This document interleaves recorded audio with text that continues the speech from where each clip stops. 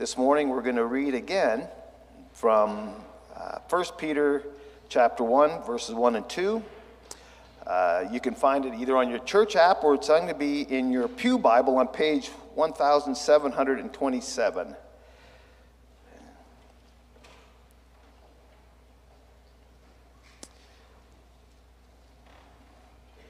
And so 1 Peter 1, verses 1 and 2 reads from the New International Version. It says, Peter, an apostle of Jesus Christ, to God's elect, exiles scattered throughout the provinces, Pontus, Galatia, Cappadocia, Asia, and Bithynia, who have been chosen according to the foreknowledge of God the Father, through the sanctifying work of the Spirit, to be obedient to Jesus Christ and sprinkled with his blood. Grace and peace be yours in abundance. This is the word of the Lord.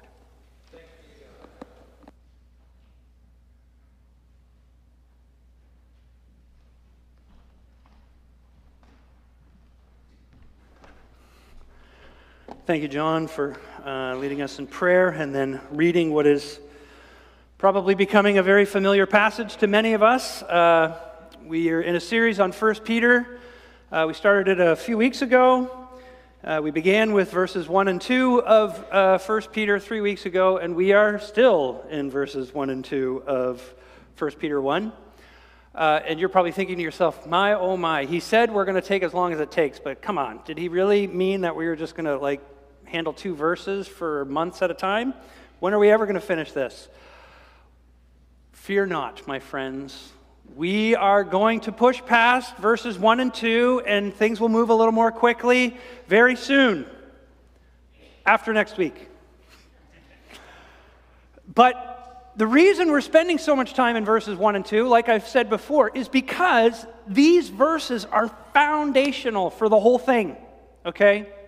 For us to understand 1 Peter as a letter, we have to read 1 Peter through the lens of these first 2 verses. Peter lays a foundation for us in these first 2 verses that govern how we understand the rest of the letter. It's like any kind of building, right? When you build a condo, you've had that, right? You drive by on the highway, I don't know how many times, and all you see is a big hole in the ground and nothing's happening, at least as far as you can tell. That's because the foundation is being worked on, but then eventually the foundation is laid, and then it's like, the thing goes up in no time flat. And it's a little bit like that as we study this passage together, because verses 1 and 2, man, oh man, they are rich, they are profound. In some ways, it's kind of hard to believe that Peter could pack so much teaching, so much doctrine, so much theology in such a short space of time. He's talking about salvation from a Trinitarian perspective, right? You have chosen by the Father, you have sanctified by the Spirit to be sprinkled by the blood of Jesus Christ. It's all there.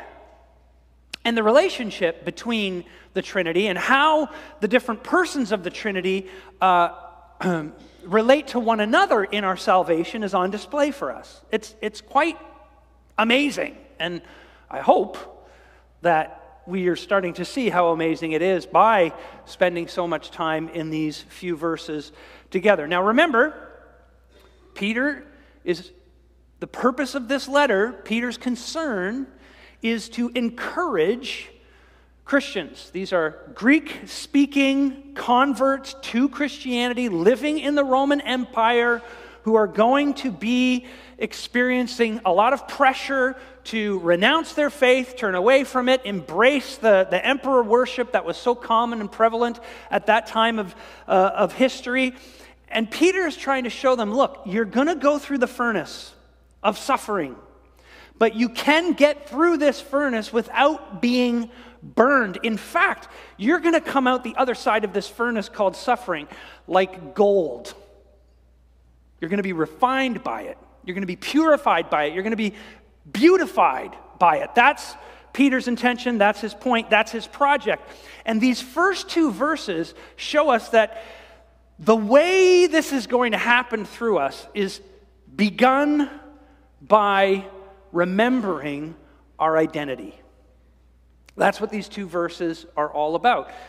Peter reminds his listeners that, listen, you guys are elect exiles. We looked at that a couple of weeks ago. You are strangers. You are aliens in this world. You don't quite fit in. But listen, you're not just strangers. You're not just aliens. You're not just travelers. You are chosen aliens, chosen travelers. I'm making my own, I don't even know what that's called, tongue twister. There you go. You're chosen strangers in this land. When you ask yourself the question, who am I? Peter says, this is where I want you to start with your answer. When you wonder to yourself, who am I? What makes me what I am? He says, I want you to think immediately, I am a chosen exile in this world. Now, why does Peter start there? Why is that the important thing? And it's because identity, friends, your identity, your sense of self, okay? That's what I'm talking about when I say identity. Your sense of who you are, your sense of self shapes how you handle life. It shapes how you respond to the ups and downs of life. Everybody experiences ups and downs. Everybody has vicissitudes in their lives where things are going well and then things are going poorly, etc. And your identity shapes how you respond to these things that are happening in your life. Think about this. When you suffer, and I don't mean like minor type suffering, I don't mean like, I don't know if this is even considered suffering, but you're walking on the street, downtown Dundas, people walking the other way, and you say good morning to someone, and they don't respond. Oh, they snubbed you. I don't know. Is that suffering? Maybe not. But you know what suffering is. And why is this thing clicking on again? Is it hot in here? Are you? All right, Albert's on it. Albert's dealing with that. Don't worry about it. He can do it all remotely. Think about this. When you suffer, when you get bad news, hard news, when you receive that diagnosis, when you lose that job, when the group of people that you thought you were a part of, they were your peeps, when they snub you and kick you out and you don't have friends, when these kinds of things happen to you, what's a natural question that you ask? It's why me? Right? Why me? Why is this happening to me? What did I do to deserve this? You get cancer. You get laid off. Your kids are mad at you and they don't want to talk to you anymore. You don't get into the program that you were really hoping for. The job that you had your hopes and dreams set on, it's not materializing. And you want to say to yourself, what did I do to deserve this? We don't ask the question, why not me, when we suffer. We say, hey, why do bad things happen to good people? I'm a good people. And we want to know why we deserve this. Now, the secular answer to the question is quite unsatisfying because the secular answer to these questions is basically, well, it's the luck of the draw. There's no rhyme or reason to it. It just sucks to be you. It's a roll of the dice and you got snake eyes. Sorry, buddy, but you're just going to have to deal with it. Not very satisfying. The religious answer to that question is, well, you probably deserve your suffering in some way, shape, or form. In the East, it's called karma, which essentially says, look, everybody in this life is reaping what they're sowing. If you have sowed negatively in the past life, then you're going to reap negatively in this life. And in the West, it's not so much karma, but it's punishment. Even Christians will think this. They'll think as bad things happen to them, they'll say, man, what did I do wrong? Why am I in the doghouse? What did I do? I must have done something to make God upset with me. Why else would this happen? And Peter reminds us this morning that, look, your trouble, if you are a Christian, if you are a follower of Jesus Christ, your trouble, your suffering, your hardship is not God's punishment because you're chosen by Him as His beloved child who He delights in. Peter's reminding us that God says to you, look, you are not mine because you're good. Let that sink in, friends. If you know Christ as your Savior and Lord, it is not because you are good.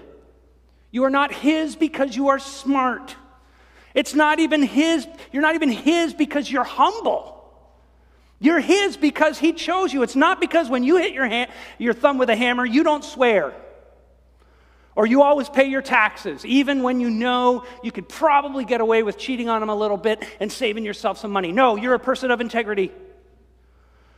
Or because you're a good friend, even when your friends are lousy and they turn their back on you, or they don't respond to your texts, or they don't call you up and see how you're doing, you're still a good friend. You reach out. No, that's not why. That's not the basis of your relationship with God. God says the basis of your relationship with me is me. My grace, my kindness, my love. You having trouble in your life does not mean that God doesn't love you. Look at verse 7 if you have a Bible.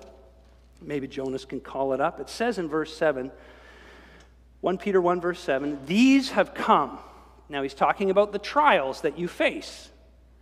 And he says, these trials, they have come so that the proven genuineness of your faith, of greater worth than gold, which perishes even though refined by fire, may result in praise, glory, and honor when Jesus Christ is revealed.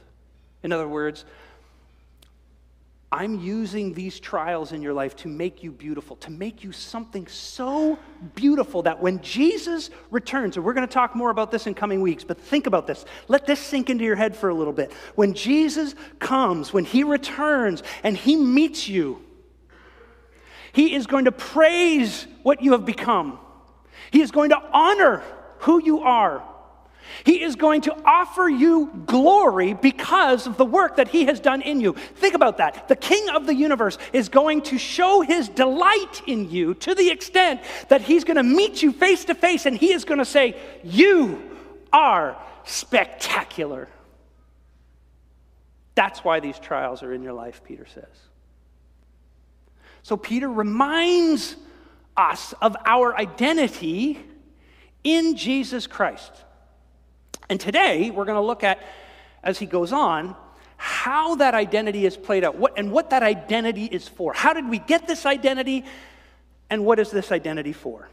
Okay?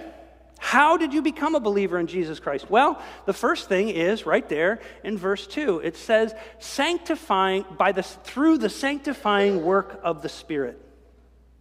We talked about election last week. How is election worked out in the lives of believers? Well, it's worked out in the lives of believers through the work of the Holy Spirit in your life. His sanctifying work, Peter says. Now, typically we think that sanctification means becoming more like Jesus. So sanctification is a fancy word to describe sort of your progress in becoming more and more like Jesus Christ. Jesus Christ is a perfect human being. That's what Christians believe. He's never sinned.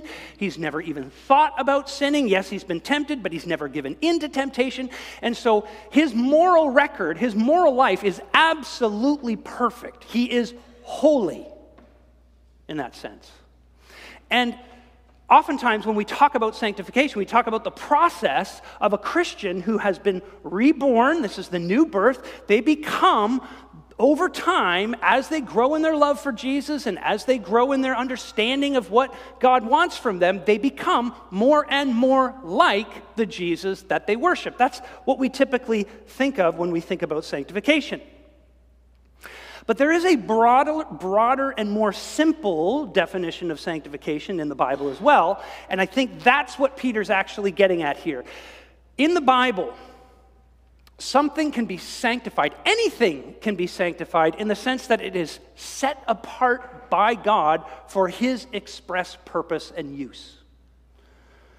Set apart by God for His express purpose and use. And so when something fulfills the proper function for which God made it, it is therefore sanctified. So think about this. A pen is made for writing. When a pen writes, it's sanctified. Glasses are used to improve eyesight. When you wear your glasses and your eyesight is improved, the glasses are sanctified. Okay? What about people? Well, people were created to live in harmony with God and with one another. We were created to live under His loving reign and leadership and rule, and to respond to that loving and reign and leadership and rule with obedience. And in doing so, experience incredible bliss and satisfaction of soul and shalom, that is peace and harmony in the world, okay? Westminster's Shorter Catechism says, what is the chief end or purpose of human beings? It is to enjoy God and glorify Him forever. So that's what we're made for. The problem is, according to the Bible, sin broke us. When Adam and Eve rebelled against God and took from the fruit, they turned their back on God and they became broken in the sense that human beings no longer work right. We no longer function the way we're meant to function. We no longer live the way we're expected to live, the way we were created to live. We don't fulfill Westminster Shorter Catechism question answer 1. We don't live to enjoy God and glorify Him forever. We live in rebellion to Him. But here's the thing. Peter says the Holy Spirit sanctifies believers.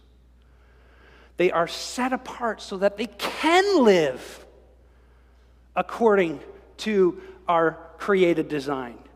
He rebirths us so that we're able to actually understand what God wants from us and live in a way that responds to that so that we can fulfill our purpose. Now, you got to understand, this is not something that you are disappointed to discover. It's not like you say to yourself, oh, well, I've always tried to live, a certain way, and now God's going to make me live another way, and me living another way isn't the way I want to live, but it's the way I'm supposed to live. So being a Christian basically means going through life being miserable because you're doing stuff that you don't really want to do, but it's what you're supposed to do, so you do it.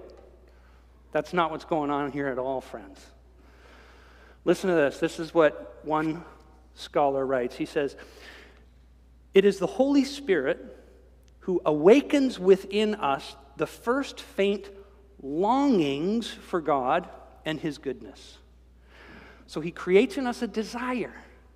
This is not you being dragged kicking and screaming into the kingdom of God going, no, don't make me a Christian, and then you cross over the line and you're like, oh, now I'm in Christian land. Rats. No, He awakens in you this longing, this desire. It is the Holy Spirit who convicts us of our sin and leads us to the cross where that sin is forgiven. It is the Holy Spirit who enables us to be freed from the sins which have us in their grip and to gain the virtues which are the fruit of the Spirit. It is the Holy Spirit who gives us the assurance that our sins are forgiven and that Jesus Christ is Lord. The beginning, the middle, and the end of the Christian life are the work of the Holy Spirit, from start to finish. So, if you know you're a sinner, why do you know you're a sinner? Holy Spirit.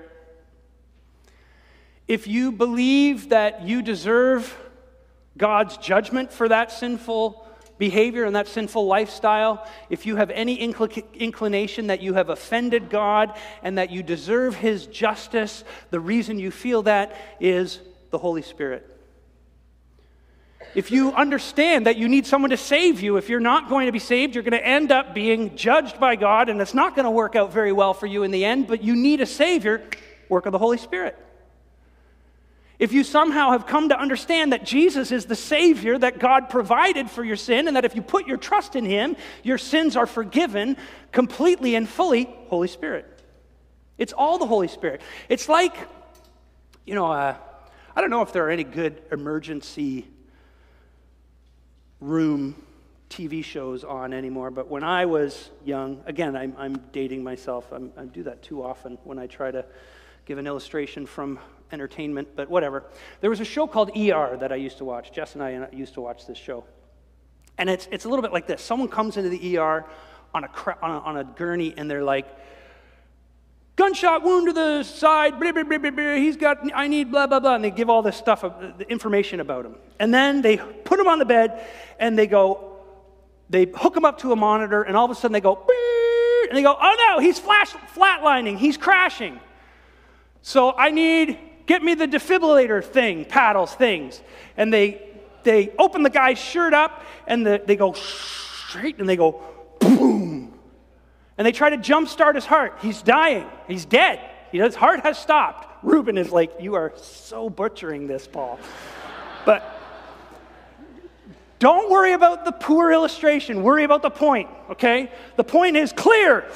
Boom. Shock him back to life. The Holy Spirit, friends, he is the divine defibrillator.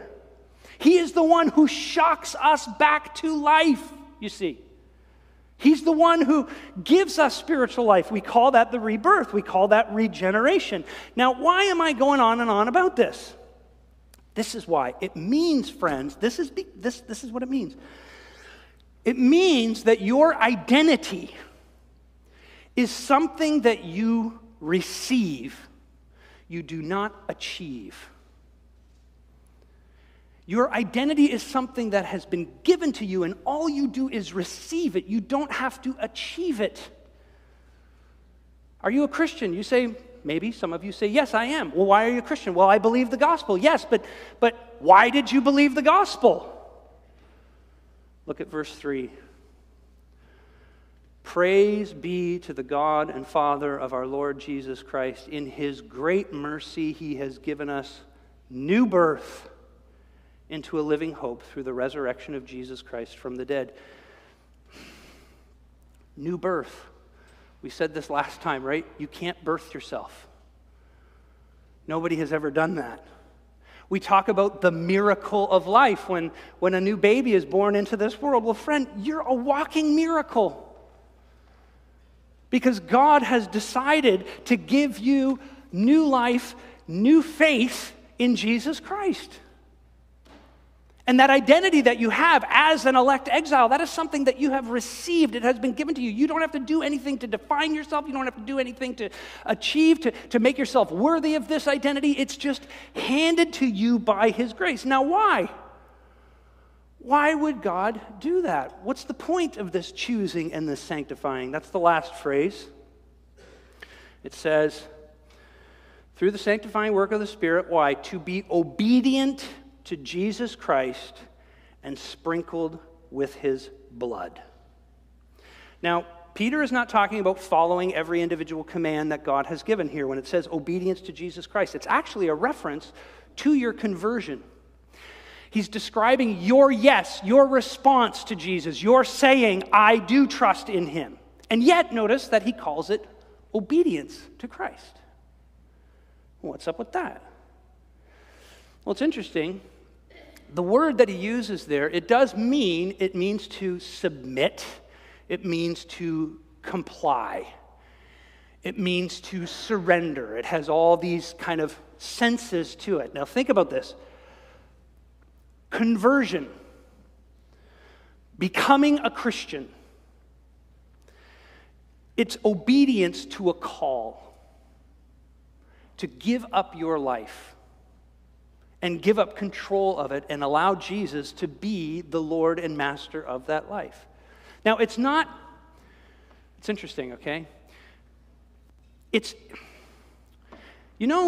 People who have dogs, and they go to a dog park, they let their dogs run wild, or if they live on a farm, they let them out in the back or whatever, and then at some point, they got to bring the dog back, and so what do? They whistle, right? And what does the dog do? Its head goes up, its ears go forward, and it bolts, and it goes right back to their master. Why? Because they love their master, and they want to obey their master, and they desire to obey their master. And so the kind of shift that happens in a person at conversion where they become obedient to Christ is a shift where the desire is actualized in you so that you do finally respond. But here's the thing. Now, there are some here, I know that there are people here today who have been questioning this very thing. The claims of Jesus Christ to be God in the flesh who calls us to faith to be obedient to him, to submit to his rule and submit to his lordship, and are saying to themselves, man, oh man, that's a big ask. I don't know if I can do it. And I want to say to those people who are in that situation right now, I'm very, very thankful that you are, because it means you understand it. Many, many people say they're coming to Jesus Christ, but they don't really understand what it means. And so it's quite easy for them to say, oh yeah, Jesus, Lord and Savior, got it, box checked, carry on. But you are wrestling with the question because you understand the implications of what it means. See, if you are saved entirely by grace, if you have contributed nothing to your salvation, the only thing that you have contributed to your salvation is your need for it. And Jesus alone is the one who accomplishes it, and he calls you to put your trust in him. When you do that, what does that mean? That means you have no leverage. It means you have no leg to stand on. He has the right to direct your life in any way he wants. He can do what he wants with you because it's entirely by grace. And that's a scary prospect. Because maybe what he wants for your life is not that you find someone to fall in love with and get married and start a family, which a lot of people think is a great thing to do with their lives, but your call is to stay single. Because God has called you to work in a foreign land as a missionary and dedicate your life to sharing the good news among people's groups who have never heard of it. Maybe that's what God is calling you to do with your life. And you say to yourself, whoa, I don't know if I want to do that. So it's hard. On top of that, you have the Ten Commandments and the Sermon on the Mount, which are obvious things that God gives us to tell us how we are to live. And we went through the Sermon on the Mount last year, and we were shaking our head saying, this is impossible. Don't ever look at a woman, even my wife, with sinful, lustful sexual intentions. What? Never? I'm not even supposed to get mad at my brothers and sisters? And I'm talking like siblings, the people that you get mad at all the time. This is impossible. How in the world could I do this? Well, if I may, look at this last phrase, because it says, obedient to Jesus Christ and sprinkled with his blood. Now, this is the weird part of Christianity. If you've grown up in the church, you just go, oh yeah, sprinkled with the blood of Jesus. And you go, okay, fine. If you didn't grow up in the church, what do you think that sounds like? Like Jesus slit his wrist and he starts throwing his blood on people? And like, what is that all about? It's weird. It's archaic. It's gross. That's why I gave this to Mark. Next week, Mark is going to wrestle with what this is. This is the doctrine of what's called substitutionary atonement, meaning Jesus being in our place, taking our judgment on his shoulders so that we do not have to take it ourselves. But what is this sprinkling with the blood of Jesus? Well, it doesn't mean actually literal sprinkling with the blood of Jesus. That would be pretty gross. What it does mean, though, is that as soon as you obey the gospel, as soon as you put your trust in Jesus, and that means as soon as you admit, I am more sinful and stubborn and hard-hearted and self-centered, let's summarize with the word wicked. I am more wicked than I'm actually willing to admit, but at the same time, I am more loved, I am more cherished, I am more delighted in, I am more celebrated than I could ever imagine. In that moment, you get all the benefits that flow from Jesus shedding his blood on Calvary for you. You get complete forgiveness, you get complete cleansing. All your sins in that moment are washed away. Think about this. What's your greatest regret in life? Some of you are like 13, so your greatest regret might, not be that substantial yet. But I know the stories of many of you, and I know that some of you carry massive regrets from the past. What's your greatest failure? What's the greatest act of selfishness from your history that has tainted, frankly, your life ever since? You still see the ripple effects in your family, in your community, in your own life. You still see the consequences of that. You still see how people have been hurt so much by maybe something you have said or something that you have done, and you feel tremendous shame about it. And maybe it's so dark at times and so awful that you never have even shared it. You've come to this church like many people have from different places. We don't know you. You've got a history. You've got a past. And you're glad that the people around here don't know that history and that past, because if they did, you feel like you would never, ever be able to walk into this place with your head held high, because you feel how horrible, and you feel so horrible about this terrible thing that you may have done in your past. And here is Peter saying that you are sprinkled with the blood of Jesus. In other words, you are wiped clean. All that guilt, all that shame, all that darkness can be washed away by the blood of Jesus Christ. He has taken it from you, and you alone are the one who's holding on to it, because God doesn't look at you and see that in you. No, he sees his delighted child who he loves and cherishes and was willing to sacrifice his own son for. When he looks at you, he has a smile on his face. You alone are the one who has a frown and feels the weight of that guilt. And you don't have to.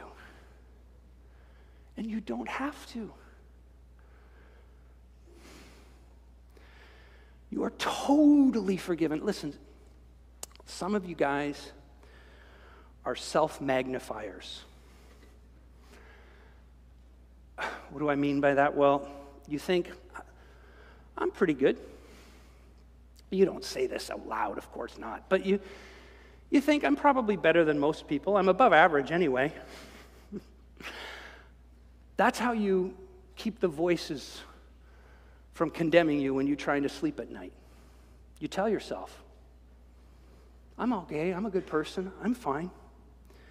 But here's the thing, you say you're a Christian, but you're not really excited about it. Because it's not your fundamental identity. You see, your fundamental identity is your goodness. Or the goodness inside you that you, as you see it. You need to see that you are so bad that Jesus had to die for you. You are out of touch with reality, friends, because you don't see how desperate your sin is. You don't see how dire your situation is. And so when trouble comes, you do say, why me? I don't deserve this. I've been a pretty good guy. I've followed God. I go to church most Sundays, maybe not every Sunday. Okay, I do go every Sunday. I'm the minister. I never miss. I'm missing next week, by the way. I serve in the church. I serve in the kingdom. I do all these good things for God. I'm careful with my children, trying to raise them right. I'm very good to my friends. I'm the one who's always remembering when they're in trouble and calling and texting and encouraging. I'm that guy. I'm that gal. I don't deserve this. And the gospel, friends, is saying to you, you are dying, and it is terminal. And God is saying to you, I sent Jesus to die in your place. Listen, if you were the only sinner ever in the history of the world, he would have had to die for you. Think about that. If you were the only person in the history of the world who committed any sin against God, Jesus would have to die for that. And you say, how can that be? Mark will tell you next week. But listen, the Son left the Father. He was in the heart of joy, in the heart of love, in the heart of bliss, and he did that so that he could sprinkle you with his shed blood to take away the barrier and restore you so that you can live in grateful response to that. Some of you are self-haters. You have never gotten over your sin, frankly. You carry guilt around every day. And you say, yes, I'm a Christian, but you're not excited about it because it's not your fundamental identity. Your badness is. Your self-pity is. Your refusal to allow God's forgiveness to actually free your soul from the bondage to performance that drives you to find a way to pay for that sin yourself. You don't see, you're out of touch with reality because you don't see how loved you are by the Father, how deeply cherished.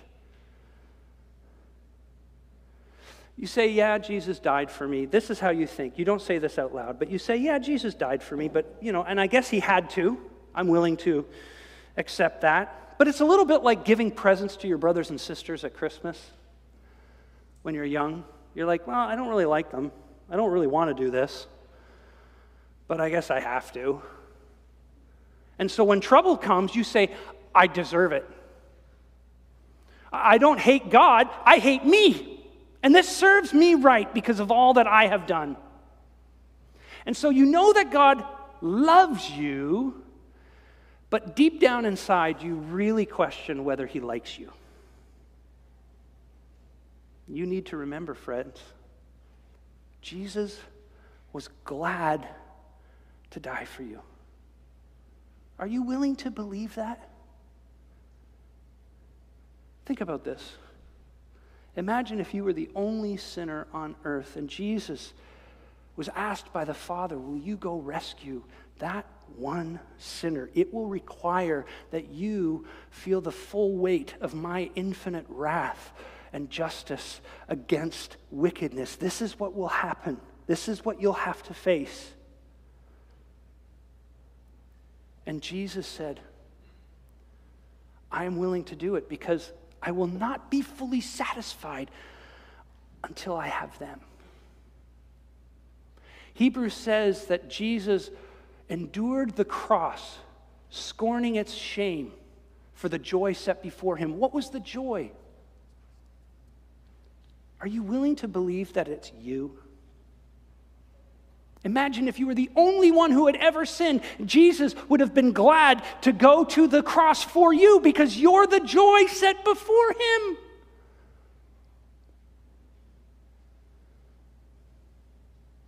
This is your identity. And this is your task for the rest of your life. Let me tell you, Christian life is pretty simple when it all comes down to it, and it's this. Believe the gospel. You self-magnifiers, you need to believe the gospel, that you are more sinful than you're willing to admit. But you self-haters, you need to believe the gospel. You're more loved than you could ever possibly imagine. And that's the Christian life. Let's pray. Father, thank you for your salvation. Oh, if we would only believe it. What kind of people would we be, Lord, if we believed the gospel, if we really believed that not only you had to die, but you were glad to. That not only are we sinners, but we are saints. Father, help us to believe that gospel, to live out of that gospel. I pray for those here this morning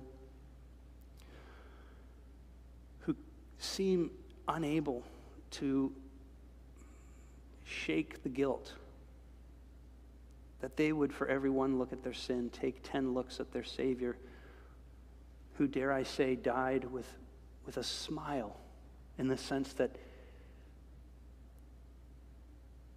he was doing it to rescue them. And I pray for anybody here, Father, who still thinks that somehow they're good enough to deserve your favor. Show them the kindness they need, which is reveal to them the depths of their heart. And Father, may all of us embrace our Lord more fully, more completely, more passionately, so that we could be excited about being Christians. Excited. In Jesus' strong name we pray. Amen.